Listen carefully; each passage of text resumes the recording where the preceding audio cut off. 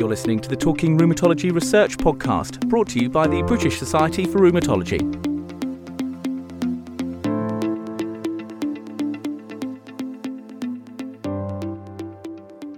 Hello everyone and welcome to the Rheumatology Podcast. I'm Latika Gupta, social media editor for Rheumatology. I'm also a rheumatologist and immunologist based out of the West Midlands and Manchester in the UK. And today we have with us Drs. Dinsdale and Madanidu, again from Manchester. They are the lead authors for the manuscript called Smartphone Images of Digital Ulcers Provide a Clear Picture of Disease Progression for the first rheumatology visit. Before we move on to your paper, would you please like to introduce yourself and tell us a few words about who you are? So my name's Dr. Graham Dinsdale. I'm a physicist and clinical scientist based at Salford Royal Hospital, and my interests are in physiological measurements and imaging of rheumatological conditions. Hi, thanks Latika for the invitation. My name is Anastasia. I'm a rheumatology registrar in Manchester. Last year, I was working at Salford Royal where I came across the patient that we describe in the paper. Currently, I'm doing a PhD in lupus at the University of Manchester. That's lovely. Could you now please give us a brief overview of your paper? Yes, of course. In the paper, we describe a 49-year-old patient who was an ex-smoker and developed late-onset Raynaud's phenomenon. After a few months, he also got digital ulcers, and therefore he saw his GP multiple times for infected ulcers.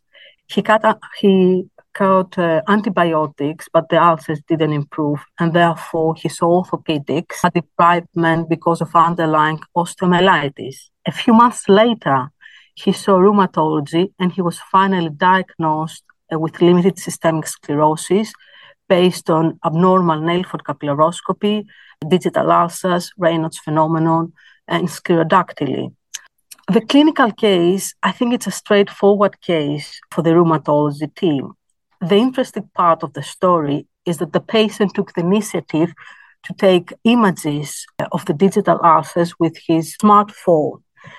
And he showed these pictures to rheumatology and orthopedic team. And this picture helped the consultation. I would encourage our listeners to have a look at the paper and mainly focus on the pictures, because this picture show the trajectory of the disease and the underlying pathophysiology, the digital pitting, the ulcers, the debridement, all these features.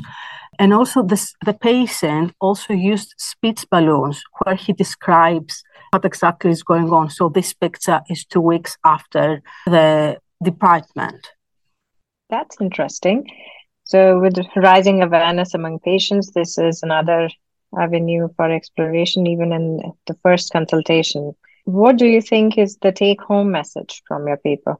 As I mentioned before, the patient took the initiative to take all these photos before having any rheumatology input. It wasn't that the scleroderma nurse, for example, told him, oh, you should take photos and keep an eye on your fingertips. The patient understood how important it is to track the severity of the digital ulcers. I think the take-home message is that monitoring digital ulcers with smartphone images is something feasible and can potentially change how we monitor digital ulcers in the clinical setting and also in terms of research. That's interesting. So Dr. Dinsdale, in a previous feasibility study, you showed that the use of patient-recorded smartphone photographs is a promising tool for monitoring digital ulcers, and that was in a research setting. Now, this paper shows that real-world patients can also engage with taking pictures and telling the doctors about digital ulcers. So are there any further plans from you and your team for more research in this area? Yeah, so we have quite a large sort of ongoing program of research in this and similar areas. So our interest in this idea of patients monitoring their symptoms with smartphone imaging started maybe 6 or 7 years ago, with patients presenting at the clinic and bringing photographs to show the clinician the ulcers, or actually in the first instance, it was pictures of hands during Raynaud's phenomenon. provide objective evidence of such. We've taken this idea forward in several different avenues, in digital ulceration and in Raynaud's, and we have parallel research tracks following up on those two symptoms. We've developed smartphone applications to allow patients to track their symptoms over time by taking photographs and also capturing other data via various questionnaires, such as pain associated with digital ulcers, or, for example, triggers to do with Raynaud's phenomenon. So we have these two parallel tracks of research running. In addition to that, we also run a clinical service that allows patients to send via email photographs directly to the clinical service here at Salford Royal.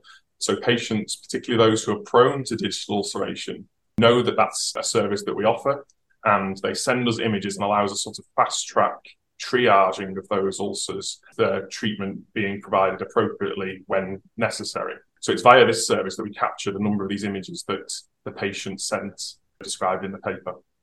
That's very helpful. Thank you. Is there any way in which you quantify the size of ulcers, or any metrics you advise the patients on? Absolutely. So in our research program, we are very interested in quantifying all of these phenomena, whether it's digital ulcers or, as I mentioned, in Raynaud's phenomenon. So from photographs, there are a large number of parameters that we can measure. As you mentioned, for example, with digital ulcers, we can track the size if we get a time sequence of photographs. In Raynaud's phenomenon, we can track colour changes and the extent of colour changes. So there are a variety of different things that we can measure that are helpful to the clinician diagnosis and also helpful in the research setting as well. We've done a lot of work in automating these measurement techniques. So we've worked with computer scientists over at the University of Manchester in providing methods to automate, for example, measurement of ulcer size, which obviously allows tracking of ulcers over time automatically, with size being a surrogate for healing. So if size is reducing, we can make an assumption that the ulcer is healing, for example. That's really exciting. Thank you very much for telling us about your research and joining us today. Goodbye to all of you until next time. Thank you for listening to Talking Rheumatology Research, brought to you by BSR. Please do rate, share and subscribe through your favourite podcast app.